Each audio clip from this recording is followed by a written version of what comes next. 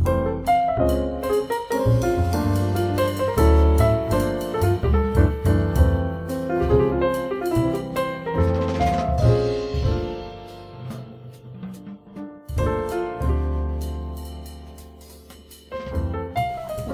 we're recording. So this is our very first expert rant.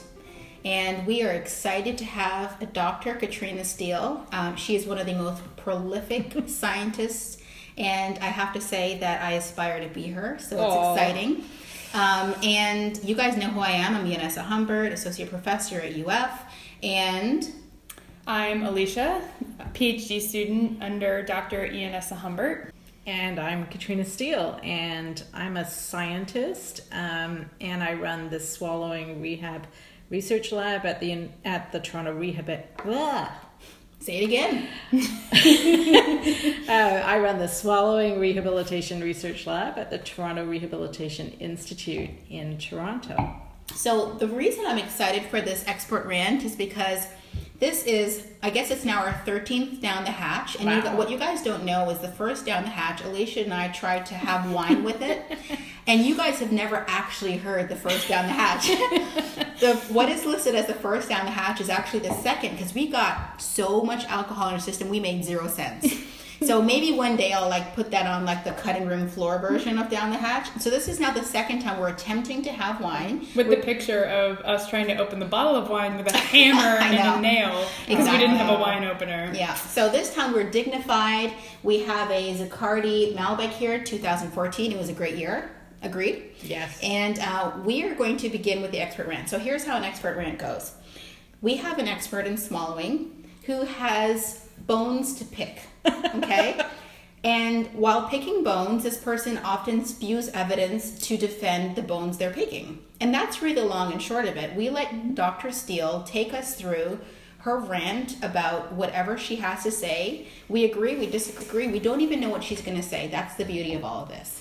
So, Dr. Steele, how would you title rant number 1? What's your title for rant number 1? Chance correspondence in screening. What is the first item of agenda on your expert rant? Well, I listened to your last Down the Hatch, and I think I'd like to pick up and give a few thoughts about swallow screening. Got it. I won't claim that the clinical swallowing evaluation is a screening, because in my book, a screening doesn't require skilled training, and I think one of the clinicians made that Beth point. made that point. And it's supposed to be a quick and straightforward test. But I think the whole paradigm is problematic, because what people are looking for in screening tests in medicine in general is something quick and easy that is supposed to predict the outcome of a much more complicated reference test. And that the whole idea that that's possible is, I think, an interesting debate. And actually in Ontario, where I live in Canada, I think there are 2 interesting examples. People probably know that mammograms get a bad rap. Yeah, they do. But we live in a social medicine context, and so mammograms are paid for women in their 40s and 50s and beyond, and highly recommended. And sort of the hit rate is felt to be good enough to warrant the system paying for mammograms. And they might over-identify, and people might have to go back for more detailed checks, and that's an accepted kind of mismatch. But can I ask you this? Are boobies the same as swallowing? And here's why I ask you that. There's no way to put the wrong anatomy in that x-ray. You can't accidentally be putting another spherical item like a butt cheek. This is true. And but I'm not sure that an x-ray actually meets the sort of criterion of a simple test. So I think mammograms may in fact not be screening in the sense of simple. The other example is interesting is PSA testing for prostate cancer in men of about the same age. and widely recommended. Men are told it's probably time to have your annual PSA test. In our health system, PSA tests are not funded by the government. And wait, so let me get this straight. In Canada, women's health takes precedence over in men's Ontario, health? in this particular scenario, I'm coming back home. So if your 50-year-old husband decides to go and get a PSA test, you pay for it out of pocket, which is unusual in Canada. And the reason is that the accuracy is not so strong, and so the government feels it's not good enough to warrant paying for it. So I think that's interesting. But when it comes to swallow screening, first of all, I dispute that that tests are screening for dysphagia. And maybe we should start with a more controversial topic, which is definition of dysphagia. So for me, I'll just say that I do have a definition, and it's very pharyngeal focused. I totally acknowledge that my focus is the pharynx. But for me, dysphagia is a dysfunction of swallowing that either involves a safety concern or an efficiency concern or both. Okay. And so we're talking penetration, aspiration, or residue and multiple swallows. And I love that Rinky in the last podcast immediately brought up that point and said, hey, are we talking about oral phase or pharyngeal phase when we talk about swallowing? This is the thing that drives me bonkers, is that I agree that the oral component that precedes the pharyngeal trigger and the cascade of events that follows play an important role in sort of fine-tuning or modifying that swallow so that it's the right kind of swallow, right? You swallow a saliva differently than a big old hunk of peanut butter. I get it, and that's because you know what it is when you put it in your oral cavity. But it doesn't make it the swallow. No. So if I'm getting ready to do a big leap over something, seeing that it's a tire versus a safety pin that I'm jumping over, it's going to determine the extent to which I jump safely. It's not the actual jump, though. Right. It's the game. It's the championship game. Exactly. It's you can practice, prep for that, but at the end of the day, when it's swallowed, that's what matters. And it's not like chewing gum. That's why I was saying, so is chewing gum swallowing? No. I loved it when you asked that question. Because you're not, in fact, it's a more challenging test because you're not going to transfer the gum. That's right. You hope. Right. You're not going to transfer But you are continuously swallowing the saliva that accumulates. That's right. Yeah. And you don't need to prep that, do you? Right? It's already in its form. You just got to get it back there. You have to manage it. That's right. So back to your point. Yeah, back to my point is that even when screening tests and tools out there claim to be screening for dysphagia rather than just for aspiration, by far the majority focus on the clinical signs of aspiration. So we have tests where we give people water to swallow conventionally, although not exclusively, and we watch for change in voice quality, coughing, change in respiration as the three major things that we're looking for. We rarely, if ever, in these tools ask somebody, do you feel something sticking behind in your throat? We don't count how many swallows they take per sip, which are potentially signs of inefficiency. And so I would argue that all of our screening tools are benchmarked around this concern for aspiration, which is something we certainly want to look for. And so then what we do in this industry is we take a test, let's say it's water swallows, and that's our screening test where we collect these baseline observations, and we compare those observations to a reference test, which is 99.9% of the time in our literature is a test done at a separate time and with different tasks. So we don't give the same thin liquid in the same volumes and compare apples to apples. Can I ask you, are you talking about the screen at the the eval at the bedside versus an instrumental eval right now? Yeah, I think a good example of that just want to make sure I'm on the same page. Take a swallowing screen at the bedside that commonly is have the patient chug 90 cc's of water and see what happens. How often in a fluoro are clinicians having a patient do the same task. Chug Exactly. 90 cc's of water. And see, that's my so there's a huge mismatch. This is gonna come off really bad, but I've had wine. You said that a screening is typically done by somebody who's an expert. How do you define an expert? No, not it's not. expert, right? Not an Sorry, expert. yes, Like a nurse. that's what I meant to Nursing say. screen. So that suggests that the speech pathologist, after a nurse screens, walks in because they failed the screen that the nurse did. And somebody walks in and is going to then do the eval as an expert. So how do you define who an expert is? Well, it's somebody who's trained to look beyond those surface clinical Checklists. signs and is interpreting. So I think in screen, there's no interpretation. It's a yes, no. They coughed, they didn't cough. That's the expectation. There's no thought about mechanism or circumstances. I think interpretation is the key word. Yes. So how it was at Hopkins is when a nurse did a bedside swallow screen, it was very procedural. If they coughed, had wet vocal quality, had whatever, with a 90 cc water chug, a button got clicked in their computer system, which automated a speech consult. So there's no interpretation. It wasn't, well, their cognitive status, well, they had this type of surgery, they just got extubated. There was no interpretation. It was just boom, SLP consult. Right. No, I Very get that. black and white. I get how you So define a screen. My only question is, let's move to the expert version. So of let me give you actually I think a brilliant example of this. So we tried to do a study. Well, we did a study a few years ago where we tried to deal with the mismatch. So we wanted the screening observations to come from the very same swallows that were the reference test.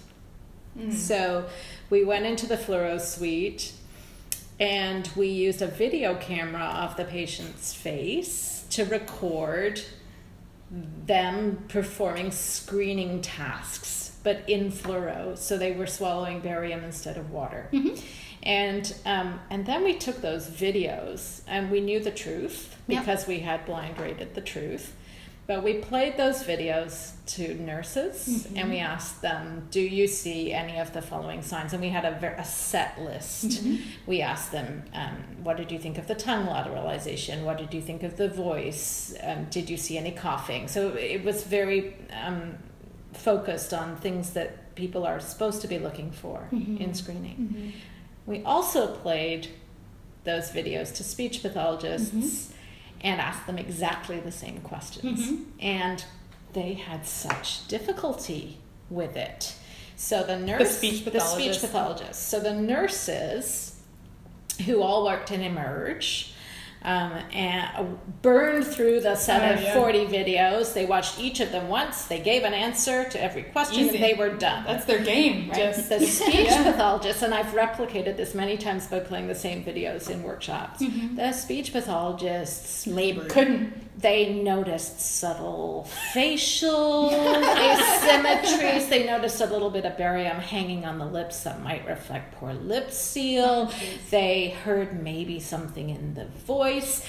And they agonized and they replayed every bolus 100 times before they committed to their decision. And they were bad in their predictions. Oh, really? So, and so were the nurses. They were equally bad, but the nurses were efficiently bad. Right? The nurses were efficiently bad. And so when the question is, do you think you see any sign of a problem? Obviously, we're going to err on the side of being conservative and cautious, but our specificity in that study. Remind everybody what specificity is. So specificity is the accuracy in ruling out a problem in people where it doesn't exist, right? And it was atrocious. They were over-identifying concern. And generally in screening, the more valued criterion is sensitivity, so correctly ruling in the problem. And there's a sense that it's okay to have some false positives and over-identify a few for the sake of catching everybody who really does have the problem. But but there's no sort of accepted guideline on quite where those numbers should fall and how much over-identification is acceptable. And Right. so if you take this to its extreme, which I think is what's happening, we see a patient for a screen and they could fail for a number of reasons. They could fail because they're not awake, and that actually is often a criterion. So before we ever give them Right. a bolus, they could fail based on some of the sort of oral mechanism type signs. So they could have dysarthria, and we could say done. They've because there's some sort of correlation, they've failed before we've ever given them a bolus. Or they could fail because they cough and have a voice change or a respiratory change on a bolus. Or just based on their diagnosis. Right. Alone. And they only need one of those reasons to fail and be done the screening test. Right. And yes, in a super conservative environment, that may be appropriate. But what it means, if our sensitivity is 90%, we're catching 9 out of 10 people with a problem, great. But if to do that our specificity is 50%, Yeah.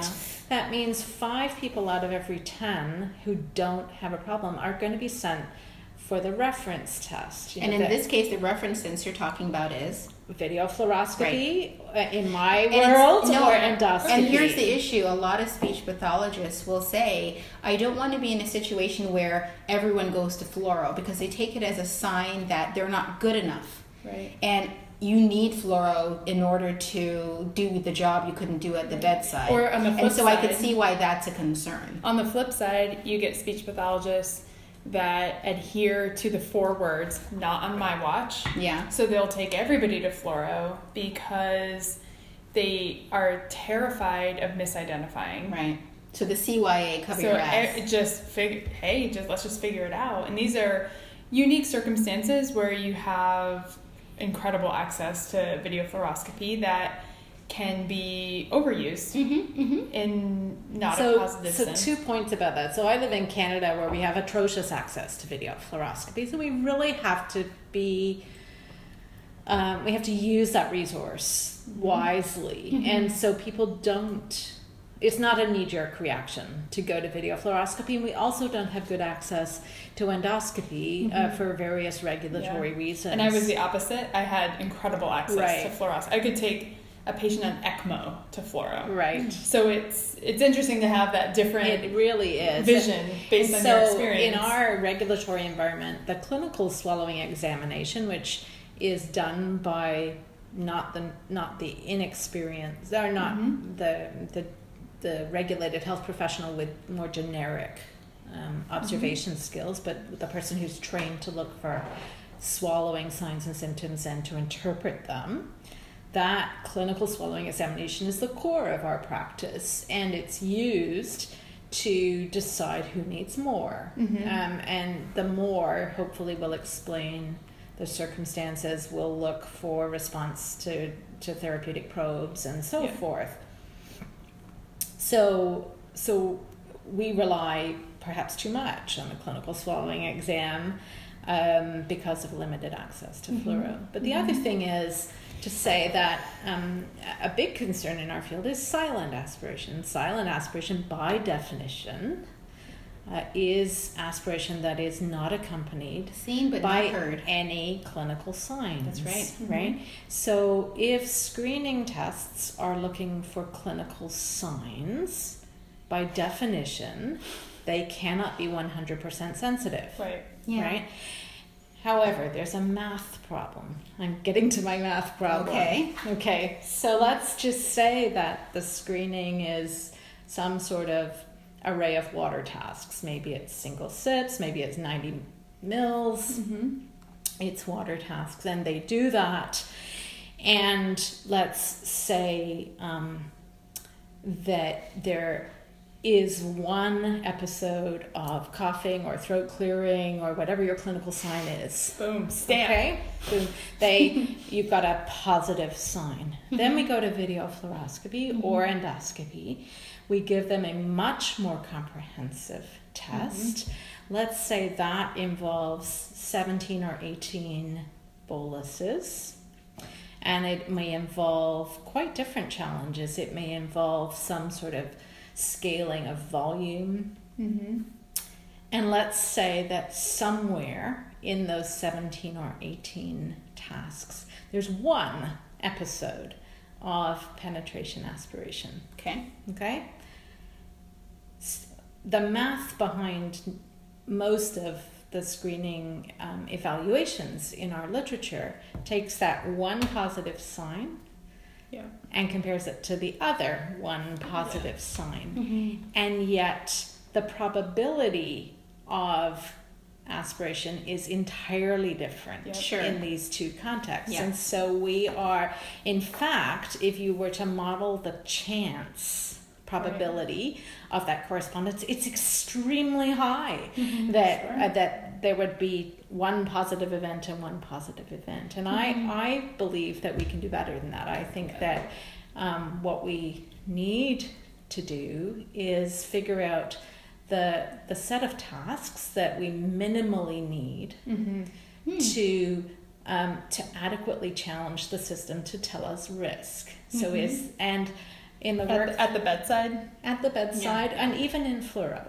right? So if a person is going to have a penetration aspiration problem, I think that thin liquids are the most likely to show that task.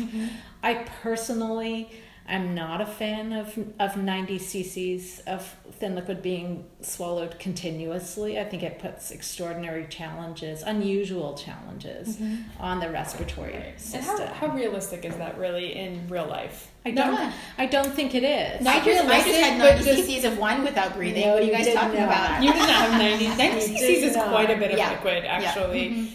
So for me, I would like a task that is more representative of day-to-day swallowing behavior, sipping. And so how many sips is a reasonable challenge? But one sip, according to research, is about 14 c. Well, they had a range. 10. And if you're a man with a bigger mouth, it's closer to 15. If you're a little smaller, it's probably closer to 10. But how many people start with that amount? They start with these 3 ml boluses. They get lost. So that's a whole other. They get lost somewhere in the lateral sulci and couldn't even find them. So I would personally like to advocate for testing that is representative of normal challenges. So always I start with a normal cup sip. Right. Well, and for me, it depends on what they're already doing. Like obviously, a super acute care situation where they can make it to fluoro, but they're pretty at high risk. I don't necessarily start with a cup sip if they're not doing it at the bedside. Do you? Right. No. Well, do you? If someone is if somebody is that compromised, I'm probably not bringing them to fluoro in the first place. But what about when they're not that compromised, but they also can't really handle that whole thing going into their lungs? What do you think? Well, no, I actually do. I would give them a cup and I would say take one. Oh, sip. You're not talking about 90 cc's. No. Okay. Hey, I know you just got extubated 2 hours ago, but drink this 90. But I'd like you to take a sip that is normal and comfortable for you, and I would like to evaluate what happens when. Because I actually find that they do better than this weird medicine cup, and it's a weird volume, and now you've made or it you're spoon feeding it. It's just so unnatural that I feel like it's, and then I give them a cup and then they do great. It's just so then the question is, in a person who we should be concerned about, how many of those natural sips should we give in order to catch the problem? What is the frequency?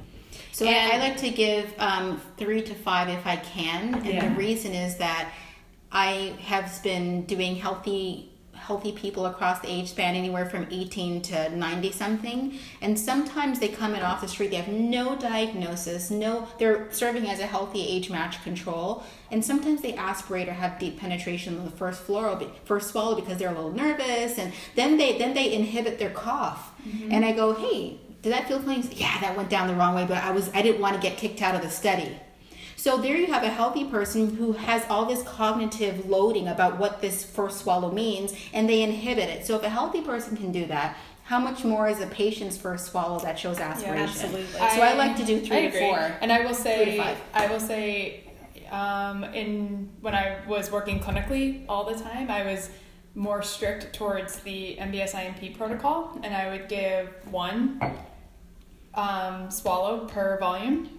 And that was my protocol, and that's what I did. And it wasn't until I came here and started working more in research, and you actually, Dr. Steele, presented, I don't remember where it was, but you showed some data that you really need 4 boluses, and I started implementing that into my fluoros and was astounded to see patients that, 5 ml thin liquid looks beautiful, let's move on. No, actually, if you do it 3 to 4 times, So I don't. It can get worse or it could get better. So why don't people do that at the bedside? I don't have a firm number. So when we say 4, that comes from a large study where we were actually giving 6 as a rule. And what we found was that the hit rate. Well, first of all, we found that people who did have a problem across 6 boluses somewhere didn't have it on every bolus, right? So that's really important. It's not a consistent presentation. Yeah, and I will say that when I work clinically, I didn't work with stroke patients. I worked more with a patient population that was a lot of like ortho spine, like really different, more like trauma patients. And when I started working with stroke is when I really appreciated the variability in swallowing. And that's when it really became apparent to me the need for multiple boluses, because that sensory motor integration was not fixed. So meaning they're variable, because you can give one bolus and they completely aspirate it silently. The next one they aspirate it, then they cough like crazy. The third one goes down beautifully, and the fourth one's like deep penetration. Yes. Yeah. Exactly. So then 2 other things about this. One is we found that people were variable. Second, we found that 4 presentations of a thin liquid task seemed to catch the people that had a problem somewhere in the 6, right? So 4 seemed to be a reasonable sampling. We went in thinking that there might be a set of people who would have a problem on the first presentation and would then self-correct in some way. Maybe it was the first time they'd swallowed in a while, and then their bodies would figure it out, and next time they would fix it, and we would be done. Correct. Dr. Bronman-Jones would always call that first swallow syndrome. And I was lucky enough to have her as a radiologist, and I was at Hopkins for my 5 years there, and she swore by first swallow syndrome, that they need 1 swallow to get the motor program right, and then after that they fixed it. She was always like, you can't count that first swallow. And the MBS-IMP builds that in, right? So in fact, for the first task of thin liquids, they give 2 and they ignore the first. Yep. We didn't find what we called the red-green-green syndrome. So the first swallow syndrome. Red-green-green. We just didn't find it. We found that that pattern was very rare. Yeah. And so that was interesting. At the end of the day, they might have 4 reds, and each one has a different reason for the red. Absolutely. Right? And so there's where the bolus went, and there's why it went there. Cheers to that. Cheers. Right.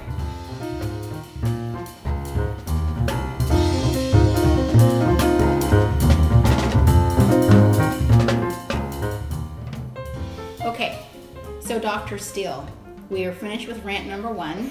Well, you cut me off. Well, you're right. You're right. That's right. Because call it what it is. It leads into. But we could another have been on topic. rant number 1 for 3 more hours, and there's could. just not that enough wine for that, right? So rant number 2 is titled How.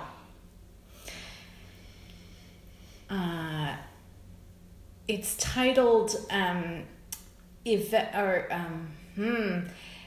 representing the swallowing safety status of your patient. Okay, and you wanted to dig right into the penetration aspiration scale. Yeah. Jump in. Well, let's take the scenario we were just talking about where you have 4 swallows, and you said at the end they could have 4 different mechanisms. Yep.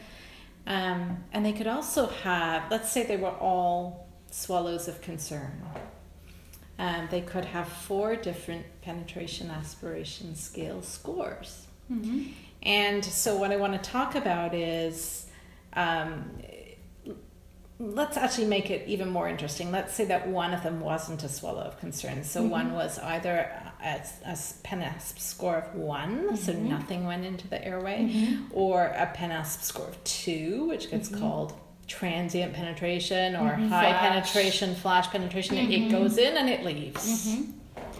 Okay, but then 3 of them were more serious than that. Maybe we had a score of 3 and a score of 7 and a score of 8. So I don't have my calculator out, but so we look at this and we have 8 points on a scale, and very commonly in our field we take a mean, right? Lord. So in that example of 1, 3, 7, and 8, the mean would probably be 4. Ooh, let's check Katrina's or math. 5. What is it going to be?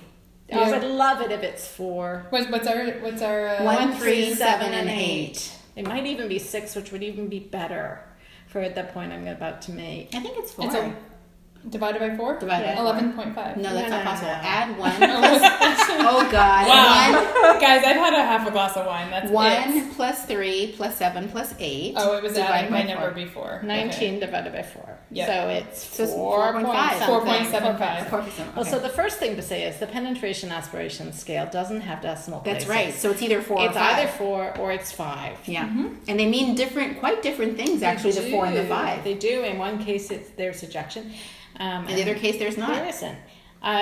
But it's quite common when people do this in research to come up with a score that never happened in the sample. So Right. you can have scores of 1, 3, 7, and 8 that occurred, and then the group mean is 4, which never ever happened. Right. Now- And this is because the scale isn't a continuous But is it fair to say integer that scale. we could blame, just bear with me, we could blame the PENASP for not being possible to do that, but does the PENASP actually adequately represent swallowing, that you can't get an average swallow behavior? I don't think it's... Does that make sense? I mean, would do be- we really want something that averages a No, whole fluoro No. session? And I will say this, I will interject because I know we're a bunch of researchers sitting at the table, but all of clinical experience is that, in my experience, I actually don't see clinicians averaging penetration aspiration scores. Do you They guys take see the worst that? one, right? It's usually the worst one. Yes. But why? Do you see, and this Why? is just a question, is do you see clinicians Never. say patient had an average PENASP score of Here's the issue. 4.75? Here's the issue. There was a Facebook discussion. I think I was dragged into it by advice, and he tagged me. I just saw it. It may have been that one. May have been a different one. How do you guys judge severity of swallowing? Is it that one? It may have been that one, but I feel like it was a while ago regarding head and neck cancer and Dr. Langmore's study, and the fact that NMES was different than the group without NMES. And the difference was And MES, for people that don't know. ESTIM Okay. was different from the group that did not have ESTIM. And there was this big discussion, to my knowledge, recollection, that ESTIM was worse than no ESTIM because one group had a 5.2 and one group had a 4.9 on the PENASP. 5.1. Yeah, 5.1 versus 4.9, which was statistically different, but not clinically Yes. relevant. Now, So- I'm not here trashing the study. I'm not here trashing the intent. But I'm it's- just saying it's that while illustrative. clinicians might not be tabulating this, they're using data that did tabulate it to make clinical decisions. Correct. So indirectly, I worry course. about that. So I agree with you. They're not getting means. No. But it's But the I'm research. delineating Yes. a research problem and a clinical problem. Yes. That's all. I think yes. that we have to and define that's my point in differences. saying that while the clinical problem is that they're taking the research problem and bringing it into their decision making, right? Exactly. Right, Because yeah. it's fair. They read the abstract and they read the conclusion, and it says there is a statistical difference. Yeah. Most clinicians are not going to the methods and parsing apart the statistical analysis. The lack of continuity of a variable, like all that right. stuff. Like, oh, well, there was a continuous, not a categorical Yeah. versus. So I love the descriptions of the different levels on the penetration aspiration scale. me I'm too. still not convinced that they all happen, but I Okay. love the description. Which one doesn't happen, Dr. Steele? 6. Well, as far as I can tell from looking at literature, 6 and 4 are exceptionally rare, and 6 where it goes below the cords and is then ejected, Right. either to the supraglottic space or out.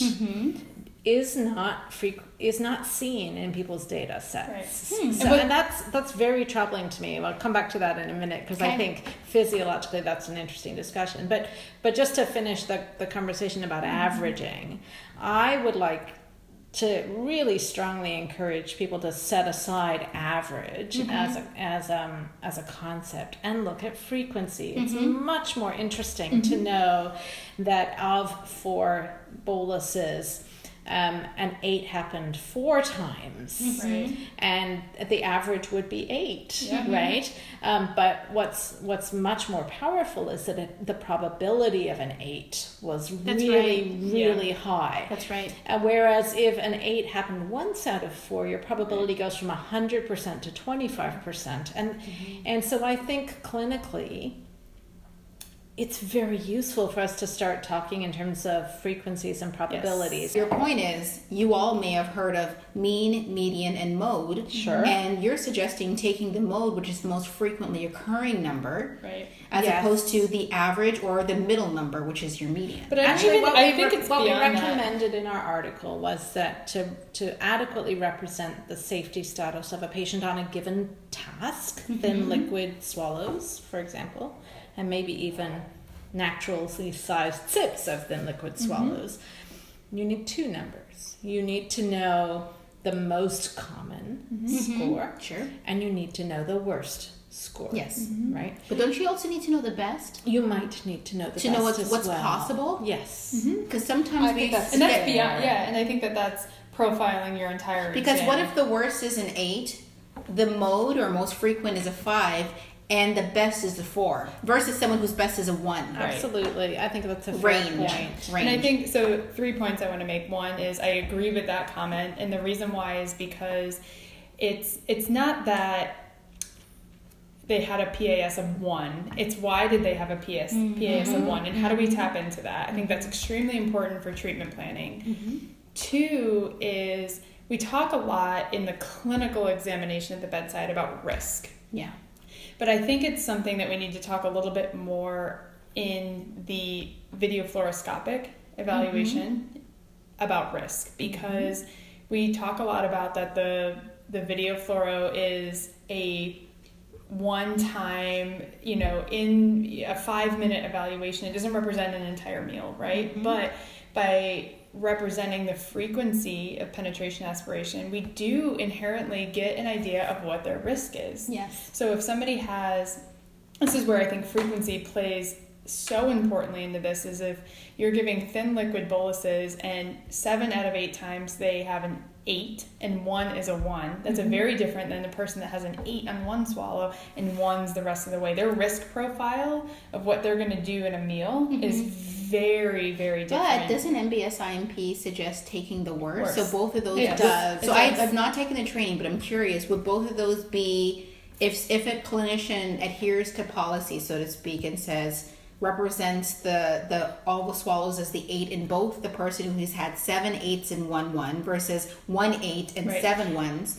So And let's- without interpretation, they both look kind They of don't bad. suggest an interpretation in the Oh, okay. MBS-IMP. It's an impairment profile Okay. that is geared towards judging the worst. Okay. So where I think this gets a little hairy is that when the MBS-IMP is taken in its sole profile as the interpretation, and I don't think that profile is enough Okay. for interpretation.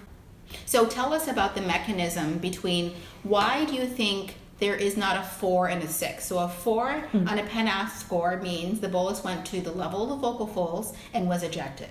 The 6 means it went below the level of the vocal folds and was ejected. The commonality between the two is the ejected part. Yes, except And you're- that and just to be I clear- would say that they're different ejection mechanisms. Yes. So I like Sure, two- but that's two different sure. numbers. And so Right. maybe that's where this all lies. So you're saying it's not very frequent that you see a 4 or a 6. So tell us why you think that's the case. Well, I think it speaks to different levels of sensory and motor impairment. True. And so I teach anatomy in our program, and for me, I find the literature actually not terribly rich in this area. There aren't a lot of authoritative studies, but what I have learned over the years is that the primary nerve that is used experimentally in animal studies to elicit swallows is to stimulate the internal branch of the superior laryngeal nerve, and that we know, which is part of the vagus nerve, cranial nerve 10. And we know that the receptors for that particular branch are richly deposited on the undersurface of the epiglottis, so that laryngeal surface, and in and around the laryngeal vestibule. And so we know that if you excite those receptors, that the typical response is a swallow. Okay. So, and I think that when we see penetration and then ejection, most commonly the mechanism of ejection is one of slightly late closure of the laryngeal vestibule, so that the material is sort of biomechanically squeezed back And out. that is because laryngeal vestibule closure is typically from bottom to top, It is. from inferior to Correct. superior. And that happens when a swallow occurs. So when people penetrate, I'm not looking for a cough. I'm looking for a swallow as the reflexive response, and it might be delayed and it might be ineffective, but it's important to me to know So whether just to be there's clear, a swallow. when you say there's a swallow, you mean a second swallow, or that primary swallow that was penetrated? It Just to be- doesn't it has to really be. matter. I think that often the penetration is pre-laryngeal vestibule closure on the initial swallow. So when material gets into the vestibule, I expect in a system with sensory integrity of the internal branch of the superior laryngeal nerve to see an immediate attempt to swallow and squeeze it, and in the consequence of that, just to to be squeeze clear, material out. And Just it to be doesn't clear- have to be a cough per Yes. se. So just to be I think clear, that's with a a 4, misconception. with a 4, you're talking about aspiration during the swallow, right? Which is why we can tie laryngeal. not aspiration. Sorry. Penetration. Depenetration during the swallow. It has to be if we're talking about LVC related problems, right? Because why would the larynx be closed before the swallow, Right. And after the swallow, well, you've got to breathe so the larynx is open again. So let's say we're talking about a swallow where the bolus gets to the level of the vocal folds because the swallow airway closure was late. And then the swallow happens, and because by virtue of the way laryngeal vestibule closure happens, which is bottom to top, it is squeezed out, right? Correct. So in that situation, we can't even say that the ejection was really protective necessarily because they were responding to a problem. No. It was just that the swallow happened eventually and Right. squeezed it out. Absolutely. Okay. And I remember asking Dr. Rosenbach about mechanisms a long time ago. Okay. I said, does the person have to be aware, or is it a volitional reaction? And he said no. So to me, as long as the bolus is in that supra vocal fold territory and even touching the vocal folds, we're in superior laryngeal nerve territory. And I would personally, based on what I understand, dispute the idea that we would expect throat clearing or coughing in that context. Right. Sensory gating. I mean, yes. And so to me, it's a failure of the internal branch of the superior laryngeal nerve when this happens. It's a bit late, and it's a more motor kind of problem. Right. The minute the bolus falls to the underside through the vocal folds, we're into a different nerve territory. That's right. We're into recurrent laryngeal Still nerve. vagus, but different branch. Yes. Yes. And here we expect a different response, which is an attempt to eject from that location through a cough or a throat clearing mechanism. So yes, then I'm looking for the things we look for clinically. Yes. And if it doesn't happen, it suggests failure at a sensory level, as well as motor. Or both. This is where Or the big both. guns have to come out. When it gets Right? below the vocal cords, the And- sensory mechanisms need to come out to play. So here, according to the PASS scale, we have 3 possibilities. We have a 6 where it goes below. There's a response, a cough or a throat clear, because that's the only logical response that would eject from that level, right? And the material is ejected, and the literature suggests, based on what's published, that sixes are exceptionally rare. I think I've seen one recording of a nominal six in my career, and it's an example you played on a video. It's like a weird. It's a weird one, It's a very right? weird So swallow. they're very rare. Then we have sevens, where the person feels it, they cough and they throat clear, and nothing happens. The stuff stays exactly where it is. And if sixes never happen, or are like, once in a million years, then that means we're talking sevens or eights. This, to me, is very disturbing. This means it doesn't matter if the person's coughing or throat clearing, the stuff is staying where we don't want it to be. Yeah. And eights, we just don't have the coughing and the throat clearing. So it's even eights are impairment of both eights sensory. to me, this is my big issue with the penetration aspiration score / the idea of whether someone cleared, and that is you have a very strong judgment about the act of clearing. I know you. First of all, let's get past all the cultural issues associated with coughing and hacking up and whatnot, and the fact that they know if they cough, they're going to be having a diet change. Vast majority of people who've been, this is their second or third rodeo, who first time they coughed, they couldn't have thin liquids anymore. Do you think they're going to try to cough You the think second they can time? suppress it? Oh, I know that some patients can, because in my territory and research, I'm not changing their But diet. is it normal to be able to suppress Let me a just say this. Whenever, and this is an example from, I forget who it is, maybe Karen Hegland or Michelle Trochet, from a talk from Dysphagia Research Society. And they were talking about the ability to suppress a cough when like for instance, during intermission, during the opera, it's a cough fest. It's a cough fest. All these people are coughing like crazy. And that is because, keep in mind, we're dealing with people with suppressed sensory systems in the first place. So me feeling a drop drain is not the same person who's on their second stroke, right? So we're assuming that my response that can't be inhibited is the same as theirs. So let's say theirs is half as good as mine. They might have the ability to suppress more because of the worry that a cough suggests something. They don't even know that it's worse that they didn't cough, and we can see that. But I have had patients come into our research lab who've said, I try not to cough because last time I coughed, I couldn't have beer anymore. But they know I'm not going to do anything to them because I'm just here for research. So that's my first hurdle. Let's put that aside and say these are people who don't have that issue. Okay, but I'm just throwing it out there. Sometimes I see people do a double swallow and a triple swallow and a quadruple swallow. So they notice something, but their response is inappropriate. And an 8. On an 8. And I'll say, so did you feel that? Yep.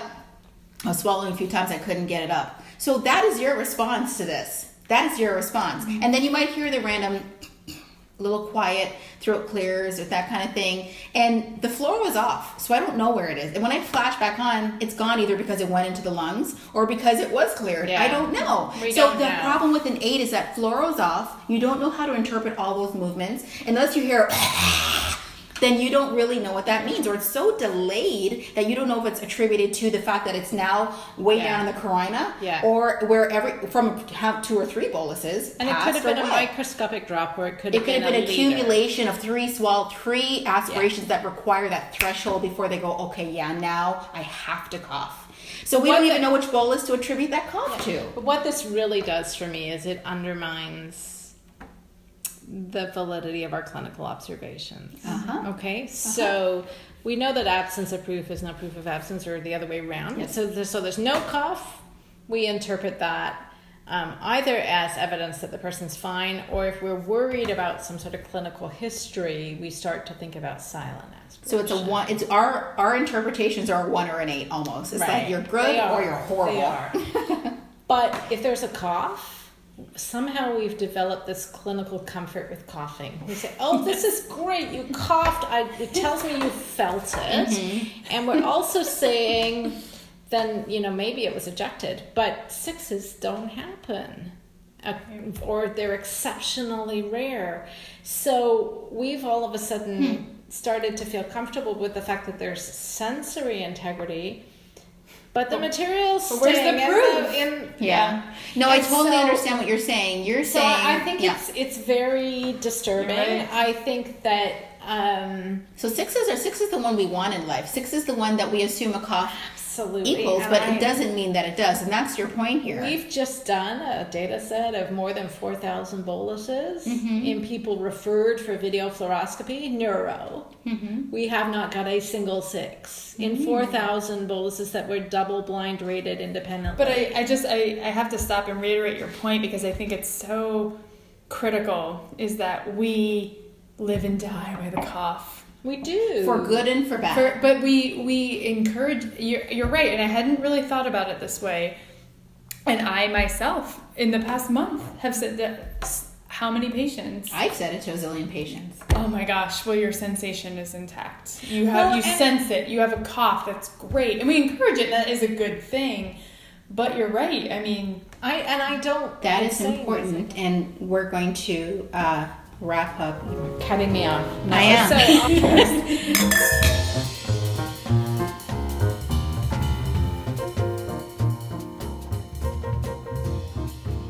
Dr. Steele, your third and final rant. I would like to talk about being aggressive in pursuing better swallowing for our patients. Meaning we should be more or we should be less? I think we should be more. Now, I'm definitely speaking from my perspective in Canada, and so it may not be quite as significant down here, but we don't have rehab going on for swallowing. Very, very limited rehab, and it's often, one session a week. And so I don't think it has a hope of really changing swallowing, and yet I believe there is the potential to improve swallowing. And so I think that personally, it's not good enough to prescribe a modified diet or maybe tube feeding and say that's all we can do. I think that there are people who deserve the chance to really work on their swallowing function, and I'd love to see hope here. And we definitely need research. We don't have a lot here of outcomes to hang our hats on. True. But I'm not sure we've approached this with enough aggression and intensity. And I would really like to see this. I went to a conference a couple of years ago in Toronto, a big stroke conference. And we all know that swallowing impairment is supposed to be present in half of stroke patients. So you would think that it should be well represented at a conference on stroke. And there were a handful of posters all on swallow screening. Yeah. And I was the only abstract in the entire conference talking about swallowing treatment. And yet I was dwarfed by studies of intervention for gait and mobility and grasp and shoulder function and cognitive function and aphasia and so forth. And it almost seems like we've given up clinically. And I really don't believe that that is the best we can do. I would really love to see us taking this on seriously and doing intensive swallowing therapy. We don't know how intensive it needs to be. Right. So there are people probably listening right now in SNFs who do nothing but therapy. Yes. Who are probably saying, well, that's all I do. How do you define intense versus consistent? Well, I think we have to take it a step back, actually, Okay. and talk about the different levels of care. Yeah, So you have acute care, where the person just had a stroke. We'll take stroke, for example. Maybe they're in the hospital for a week, maybe 3 days, 2 weeks, a month. And then they go to inpatient rehab, if they're lucky, if they qualify for, if they have disability enough that they require PT, OT, speech. Yeah, do you have the silly thing that we have where you have to have 2 areas Yep. of impairment? And it's PT and OT. So Well, and if usually, it's speech and swallowing, it doesn't count as two areas. That's one discipline. no. For us, it's very discipline focused. So a good example of that is the patient that is extremely cognitively impaired but can walk and can take a shower. They can be significantly cognitively impaired and they will go home. They don't qualify. It's very hard for speech to be one of the primary disciplines. So it's, yes, they have to be able to tolerate 3 hours of therapy a week. Yeah, A day. 6 days a week. Yep, and it's very PT dependent. So it's very focused on mobility. I'll just jump in and say that I think we have a bias, a serious bias in our literature because of these kinds of requirements. So the people who get to rehab are the people who are doing quite well. Yes. Right? Exactly. And the timelines have sped up, right? So they're going there sometimes within 5 days of stroke onset. And they have the best chance of a good outcome. It's like if you have a swallowing impairment, the best thing for you is if you have trouble walking. You will get to rehab and you will get therapy every day, 3 hours a day, 5-7 days a week. Yes. But that depends on what kind of payment situation you have. It Because does. we It just does. had Does wait, it? but yes it It does. doesn't, because it doesn't. We just had a patient, if you recall, who drove hours to come to our study, who is cognitively intact, works out, can do squats at the gym, but has had a brain stem stroke. And the primary issue this person has, this person has amazing, as he said, amazing insurance. It will pay forever, and he's motivated as anything. And he can't swallow. And he He would cannot never swallow. qualify for inpatient rehab. Well, sure. Never. Well, he's not an inpatient; he's outpatient. But if we take that situation where when he was inpatient and he was like, I was motivated, and this particular private insurance he said would definitely pay for it. For sure. His problem was that he said the clinicians were kind of tired of seeing him. He said I could tell that they're like, so what are we going to do with you, sir? Kind of thing. Like we've given up, right? Because while he has the money and the motivation, they weren't necessarily seeing progress. So they started to feel a little bit like, well, what can we do for you?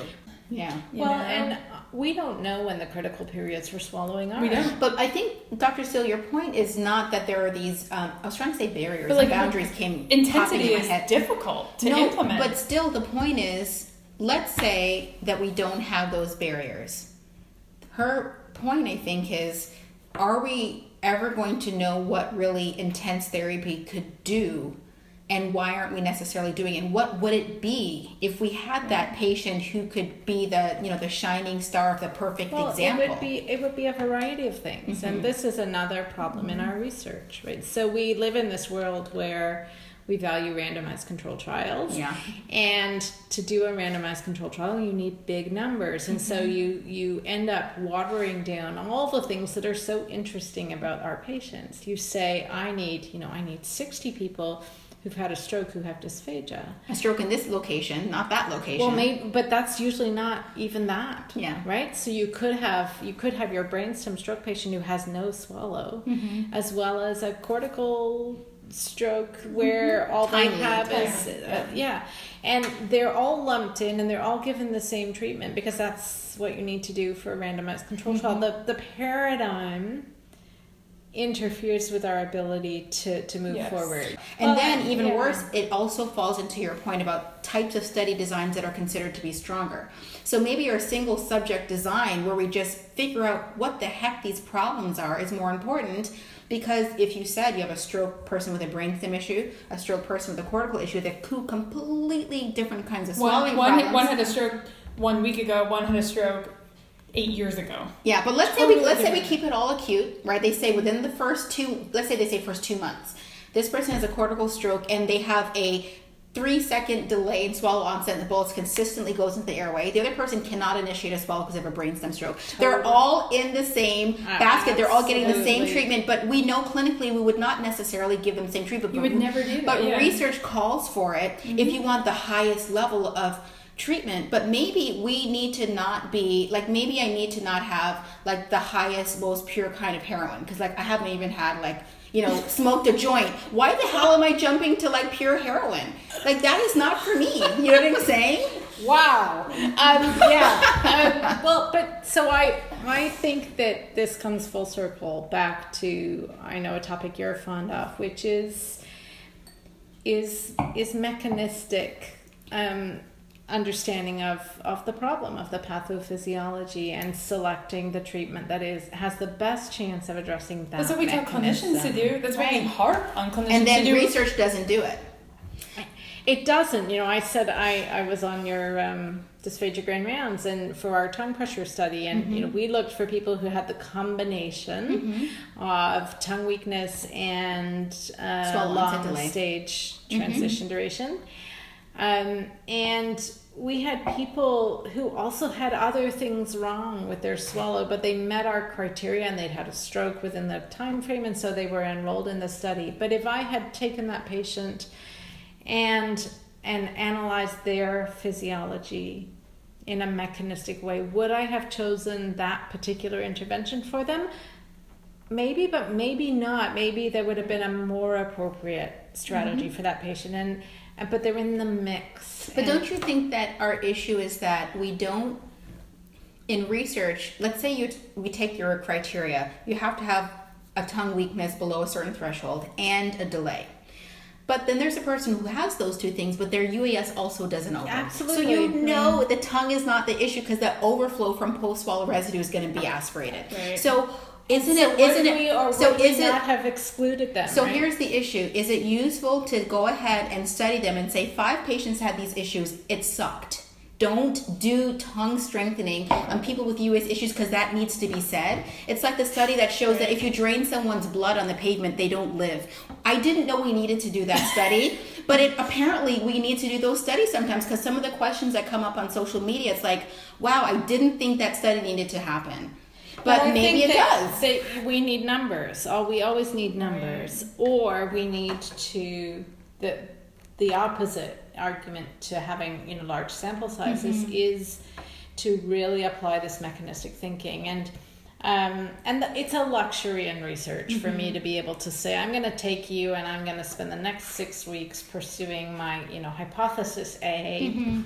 And if that doesn't work, then I'm going to move to hypothesis B. But it can just be, how in studies they'll say these people were excluded, but we let them finish the study and we found this. It doesn't have to be your primary hypothesis, but it could be something that's anecdotally mentioned in the discussion that's still clinically relevant and leads other people to hypothesis testing in a more formal way. Right. That's all. And I guess what I'm also saying is I'm not an advocate of generic treatment selection or bag of all tricks selection. Absolutely. Throw shit at the wall and see what sticks. Yeah, I'm not an advocate of that for grant writing or for treatment. Right. I think that we can do better than that, and we should be trying to do better than that. And I would really I'd like to encourage clinicians who do pursue each participant as a single subject research question to share their results in posters. And I think we need to build you bring an interesting point, which is I know so many clinicians who have submitted very interesting clinically relevant cases that us scientists would be interested in, but they can't get accepted because it's not, you don't have any p-values. And I feel like what's happening is they actually have the access to the patients. We have the research expertise. I think we're discouraging clinicians from submitting and getting together and having a conversation because the two groups don't talk. So what I would say is perhaps what we need to do is say clinicians and researchers, we're doing the same thing actually. And what we're doing is you have an N of 1, we have an N of 51. You have a rationale for your hypothesis about what's wrong with this patient. Ours happens to be based on, a lot of research literature. Yours happens to be based on your clinical expertise and maybe some research as well. Right. But at the end of the day, you go through the systematic process of weeding it, testing different things to figure out, okay, I'm wrong here, I'm right there. Ours just happens to be the scientific method. And so the question is, can we pull those together? We can. I think we should. I think we can. I think that we need sort of a think tank kind of mechanism. We need to develop a short list that links what we know currently. These mechanisms, most logical treatments. Yeah. Right? And maybe we need someone like you or me to coordinate a big IRB application that sets up this paradigm. And then clinicians could maybe sign on to the project. and agree to follow those rules and collect the data in a logical way.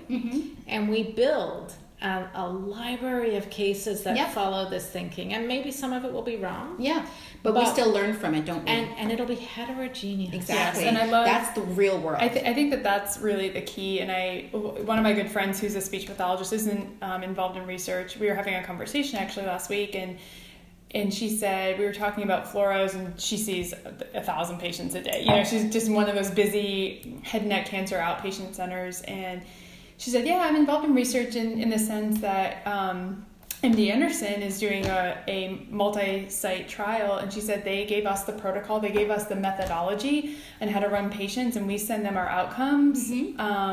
You know, and they do all the intricate data analysis that as clinicians, they don't necessarily have time to do timing analysis or things like that. But that type of partnership, I think, is really critical, where as clinicians, you maybe have all these questions but don't know how to answer them. Right. And don't know how to set it up in the way that's doesn't introduce bias, it doesn't introduce... And then they get discouraged because we go, oh, like if you had done this and this and this, and they need to know it in advance. So we need leadership here. Yeah. And I love the fact that you brought up MD Hutchison, because I think that Kate Hutchison really is leading here. So what she's doing is saying, if you're going to do this, we need the following measures at these times. And does this work for you? And it's going to be a core set of measures. This is how we're going to look at whether there's improvement or deterioration or whatever, or outcome. And so you sign on to that plan, right? Yeah. And we work together to build the evidence base, because we desperately need an evidence base. But if all it ever is in people who've had motor vehicle accidents due to head injury, that is not well defined, and we don't know about mechanisms, and we don't know about profile of impairment, we're going to be stuck for a long time. Well, the good news is we've ended on something that we're all passionate about. And I think that it's a step in the direction of connecting researchers and clinicians. I mean, we have this down the hatch that Rinky and I do about minimizing the researcher-clinician divide. And I think that if our field's going to go anywhere, those barriers have to come down. Without question. I agree. And hopefully if you guys are listening, you'll be commenting and saying, sign me up for whenever that study happens. This is the population I see. You probably get emails like I do all the time about clinicians who are like, I want to be involved in research. I don't know what to do, but I have this patient population. Use me. And the question is, how do we, as researchers and clinician leaders, systematize that so it's possible? So maybe that's a good segue to another down the hatch. Yeah, and I'll just close with a personal story where I was one of those clinicians like early on, and I was interested in research, and I thought I could do it, right? And I set off to collect my own data, and I wasted time. I would have been much better to sit down and partner with a scientist who could mentor me and guide me and tell me how to do it better. So I think, if you're a clinician out there, then do email one of the researchers. We like to hear about people who are keen, and maybe we will be able to take it on, maybe we won't, but maybe we'll be able to connect you to somebody else who can. And this is how we're going to grow this field, is by bringing the strengths of research and the strengths of clinical together. And I look forward to that library of evidence growing in heterogeneous patients, single subject, mechanistic, pathophysiological designs with aggressive attempts at treatment. And good outcome measurement. So that's my dream of the fantasy world out there. Big data. But I think it's a goal we should be working towards, and it's worth fighting for. Well, Dr. Steele, we are so grateful that you were willing to come have some fine wine with us and talk swallowing. It has been a rich conversation, and your expertise is definitely shown. Absolutely. This is I mean, obviously, I'm the little kid here, just super excited to be able to chat science and clinical work with two of the best in the field. So, Well, thank you. this has been an honor for cheers fun. to that. And cheers. And We'll do this again sometime. We will. One for all, Red Nubian. It's one for one, Red Nubian. One for all, Red Nubian. It's one for one, Red Nubian. On file is a style, that's why you caught a clip. My suitcases is packed and I'm going on a trip to Philadelphia. I go for self and still